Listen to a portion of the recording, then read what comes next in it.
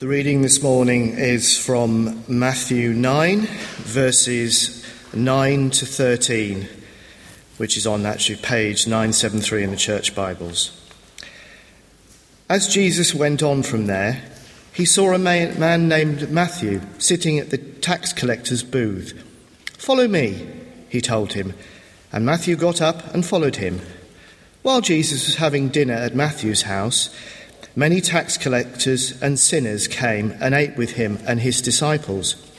When the Pharisees saw this, they asked his disciples, "Why does your teacher eat with tax collectors and sinners?" On hearing this, Jesus said, "It is not the healthy who need a doctor, but those who are ill. But go and learn what this means. I desire mercy, not sacrifice, for I have not come to call the righteous, but sinners." This is the gospel of the Lord. Praise to you, God. Okay, well, good morning. If you do keep your Bible open or your piece of paper, it's page 973. That'll be great. Slightly different to be standing up here this morning, obviously. Last week I was sat just over there. I was dressed as a pirate, and I was ready to go and speak to some primary school kids in our kids' church session. I'm not sure which is more intimidating, to be honest. But I'd love to add my welcome to that, which Pads and Carol have, and Kirsty already. Especially if you're here for the first time or you've come back having not been at church for a while. Whatever the reason is, it's really nice to see you here this morning. What we normally do in a Sunday morning is, as part of the service, we have a short talk. And this is the part here where we look at the Bible and we see what it has to say to us in our lives today. When I say short slot, it reminds me of a story of a speaker who was once known for his particularly lengthy services. And whilst he was preaching one of these sermons, he noticed a chap disappear out the back and leave, who then returned towards the end of the service. So the preacher went out and caught him at the door and said, why did you leave? And the man said, "Well, I left to get my hair cut." To which the preacher quite reasonably said, why did you leave during the service? Could you have not gone and got your hair cut before the service? To which the man replied, "I didn't need a haircut before the service." But please be reassured, I'm not planning to be that long. I'll just take 15 minutes or so. But before we start, can I just pray? Dear God, thank you for the beautiful day this morning. And thank you for your word and your good news to us. And I pray that you be with us as we look at your word together. And bless what I have to say. In Jesus' name, amen. So this week we're looking at the story of Matthew, which is really appropriate because, as Pads mentioned, today is St. Matthew's Sunday. Now when Pads gave me the passage and I had a look at it, I looked at it and I thought, wow, what are the chances? This Sunday we're looking at the calling of Matthew. It's all about Matthew. And that lands on St. Matthew's Sunday. I thought that's incredible. And then I realised that we had this passage last year and the year before and the year before that. So maybe there's a reason why. But this is St. Matthew. This is Matthew's big moment in the Bible. And Matthew 9, Matthew was written by him. And this is like his autobiography account. It talks about the big moment in his life. And he doesn't actually talk about himself very much. There's no other real stories that come around Matthew and talk about Matthew. But this is his account. And this is his, as we'll see this morning, his big momentous moment. I wonder if you know famous mission statements. So they've become quite popular, I guess, in a corporate life where any company or any sort of organisation needs to have a big mission statement. I've got a couple on the screen here that you might recognise. And there's one which is to give people the power to share and make the world more open and connected. There's one which is to organise the world's information and make it universally accessible, useful.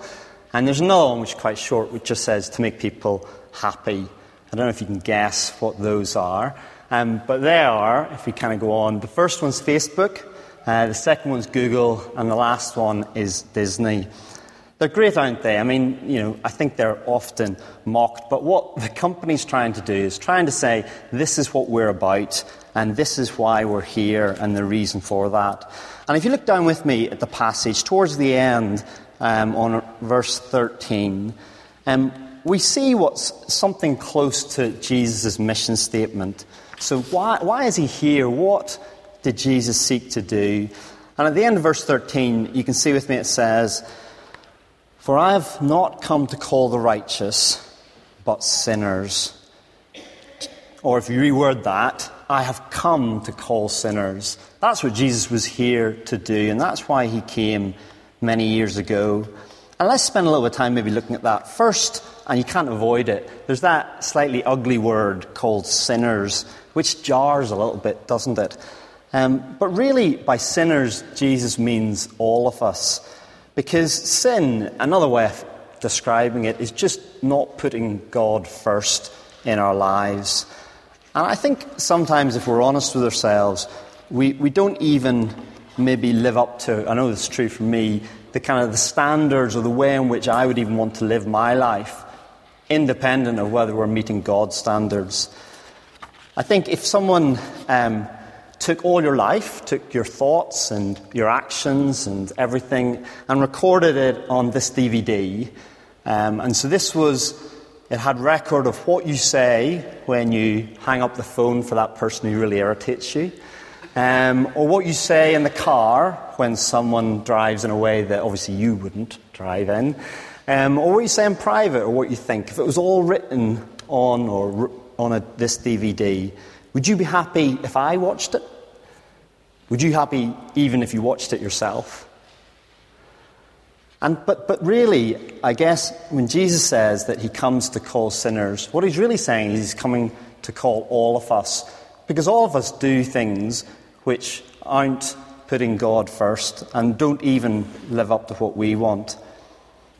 And actually, if you look at verse 12 then, moving back up the passage, Jesus says that he's like a doctor in many ways. Because what this DVD represents actually is a problem for us. Because on the DVD is kind of evidence of what we've done and what we haven't done, importantly. And that evidence, I guess, is in the same way that a doctor comes to help people who are sick, Jesus comes and helps us deal with the fact that we have all this evidence against us. And that's the problem that Jesus comes to solve for us. Because I don't know what you think of church, and I'm sure you get some perceptions, but one might be that church is full of good people, or it's full of do-gooders, and that's what church is about. But actually, Jesus, what he says here is that church is for sinners, and church is for all of us. And actually, the only difference is that for those who have trusted Jesus, what he's done is he's dealt with this. And by putting our trust in Jesus, he says, do you know what? All that evidence, I'm just going to lock it away in a drawer, and you never need to worry about it again, because I've dealt with it. So Jesus is here to call us to follow him, to call us to have a solution to that problem that we have. But we can see three more things about what it means to follow him in the passage. I'm just going to run through these now. The first is we see at the start of the passage a call to put Jesus first, which we've talked a bit about. Then there's a call to make Jesus known. And lastly, there's a call to show Jesus love. But let's look at the first one. If you look back in verse 9. So let me tell you a little bit about Matthew. So Matthew was a tax collector. Now actually a tax collector in those days was quite a cushy job in the sense that you were protected by the Roman and Jewish authorities. You were there to collect their taxes. And you were allowed to take, or they turned a blind eye if you took a little bit extra for yourself. So you were protected, and it was a good money spinner. And whilst a lot of people didn't like you, it certainly was, a good job. And Matthew would have been very comfortable and relatively well off. So we get to verse 9, and Jesus is walking along. He comes to Matthew doing his job, and he says to him, "Follow me." And then the next verse, I don't think you could get a more understated verse. It just says, Matthew got up and followed him. And that was it. He didn't debate or worry or ask us questions or, well, come back tomorrow, or there's a whole range of things he could have done, but he just got up and followed Jesus. And actually, for Matthew, he had a lot to lose, Because, like I said, Matthew had this safe job, and it wasn't a job like the fishermen who they could probably go back to. Matthew was leaving that behind and turning his back on it in order to follow Jesus. He was putting Jesus first in that following action. There's a great quote from a man called Jim Elliot, who was a missionary to South America, and he said, "He is no fool who gives what he cannot keep to gain that which he cannot lose." You see, Matthew was no fool. Matthew realized, albeit in that split second, that all those riches and comfort and security he had was not something he could keep beyond his life. And so he was prepared to set that aside in order to gain that what Jesus offered, which was a lifetime in a relationship with him. He stood to gain so much from that. Last Thursday, I'm sure it didn't pass you by, especially if you were Scottish. It was a big day. It's a big day for Scottish people. And they had a choice, and the choice was to say yes or to say no. And I guess the interesting thing about that was that there was no maybe or no possibly or at some point in the future. It was yes or no.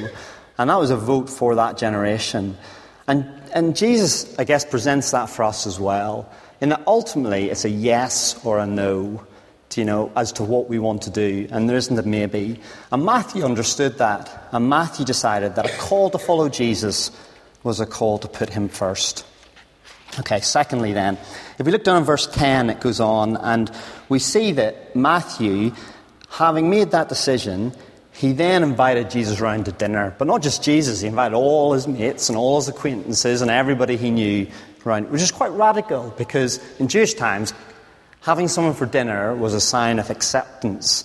But that's what Matthew wanted to do, to make Jesus known and to invite his friends round.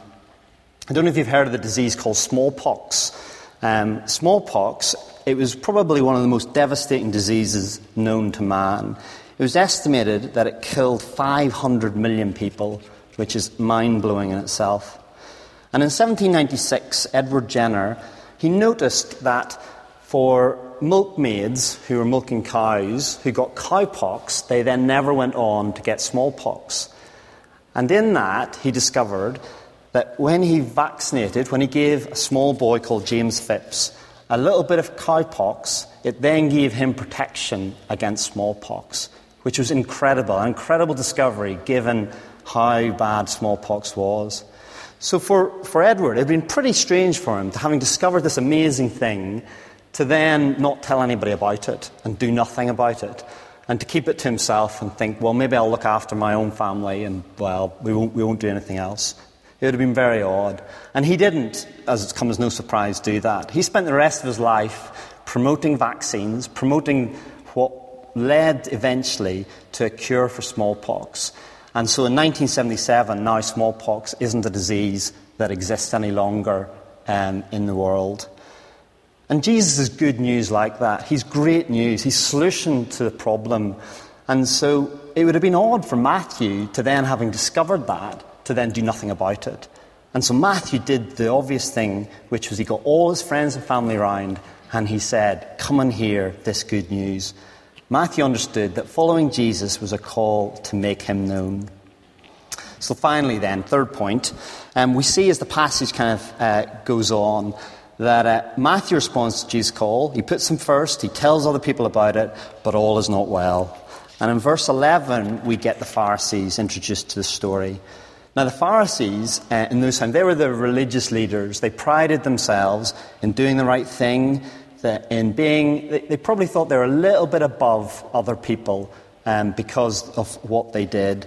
And they weren't loving the fact that Jesus was spending time with these people. And in verse 12, we see that Jesus gives them just a very gentle kind of put down. And he says that maybe they should go and read their Bible a bit more, because Jesus was here exactly for all people, and he wants his mercy, not rituals or sacrifice or the traditions which they prided so much. So I'm not sure what you think church is about, and maybe this is the first time you come for a while. Maybe you think it's quite boring. Maybe you think it's long sermons and you need to get a haircut because you've been sat for so long this morning. Maybe you think it's confusing or too loud, or maybe you think it's too quiet or there's uncomfortable seats. I could sympathise with that. You may have lots of thoughts about what church is, but what Jesus is saying here is that church isn't about all those bits in the surface, all those things. It's about people sharing God's love, and it's about relationships. And at its heart, Christianity is about relationships. And as we share his love, it's about two relationships. It's about, as we've seen this morning, the relationship with God. It's about asking God to deal with this so that you can have a good relationship, a restored relationship with God. But also, it's about the horizontal. And that's about restored relationships with each other. And that's about sharing Jesus' love. And the challenge of the Pharisees was they got this bit. They knew what it was to follow Jesus and to do all those things, I guess. But they'd forgotten completely about other people and about accepting them and about sharing God's love. And you can get it the other way around. You can be the nicest person and actually more compassionate and caring than lots of people who go to church. And there are lots of people like that. But you haven't really dealt with the vertical, which is your relationship with God and what God wants. And both ways, I guess, are missing our problem, are missing a part. So just to conclude, Jesus calls us to follow him, to put him first, to make him known, and to share his love. And I've got just two challenges to leave you with as I finish. So firstly, maybe you do follow Jesus, but maybe over time you've let your pride kind of get in the way, and you've forgotten that we're all sinners and we're all in this together, and that we're forgiven. And maybe you've forgotten about those things that Matthew realised about putting Jesus first, about making him known, about sharing his love. Or maybe you haven't accepted Jesus yet, or you're not at that point. But I'd encourage you to say that this offer for you is an offer for everybody. It doesn't matter how good or how bad you are. A common myth, I sometimes think, is that Christianity is for good people or those who think they're good. And actually the truth is it's for bad people and for those who realise that they need something done. And so I'd encourage you to look into it and to think about it. And just as finished, I'd say St Matthew's, we're running two courses, or two things we're doing, I guess, which I would recommend. The first is the Alpha course. So the Alpha course, it starts on Tuesday the 7th of October. It's a great course, as it says up in the overheads behind me. Have you got questions about life? And this is the place to ask the questions. It'll be informal. There's normally tea, coffee. And you can come and sit. You can listen, and you don't have to say anything. Or you can listen, and you can ask as many questions as you want. And the whole idea is to be able to have an environment where we can explore the big issues of life and what it means. And it's a great place to start. So I'd encourage you to think about that, to chat to Pads or to chat to someone about coming along. And even just try the first week. And then if it doesn't work for you, then it's great that you've tried it, and that's your choice. Or the second thing I'd say, and Johnny mentioned it, is Discipleship Explored.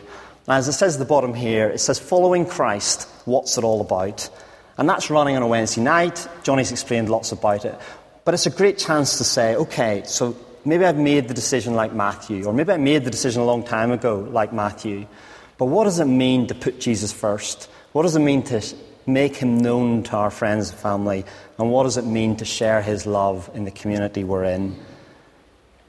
Okay, so just in finishing, we've seen this morning, as Matthew saw on St. Matthew's Sunday, that following Jesus, what's it all about? And that challenge is to us as to whether that is something for us. Shall I just close in prayer?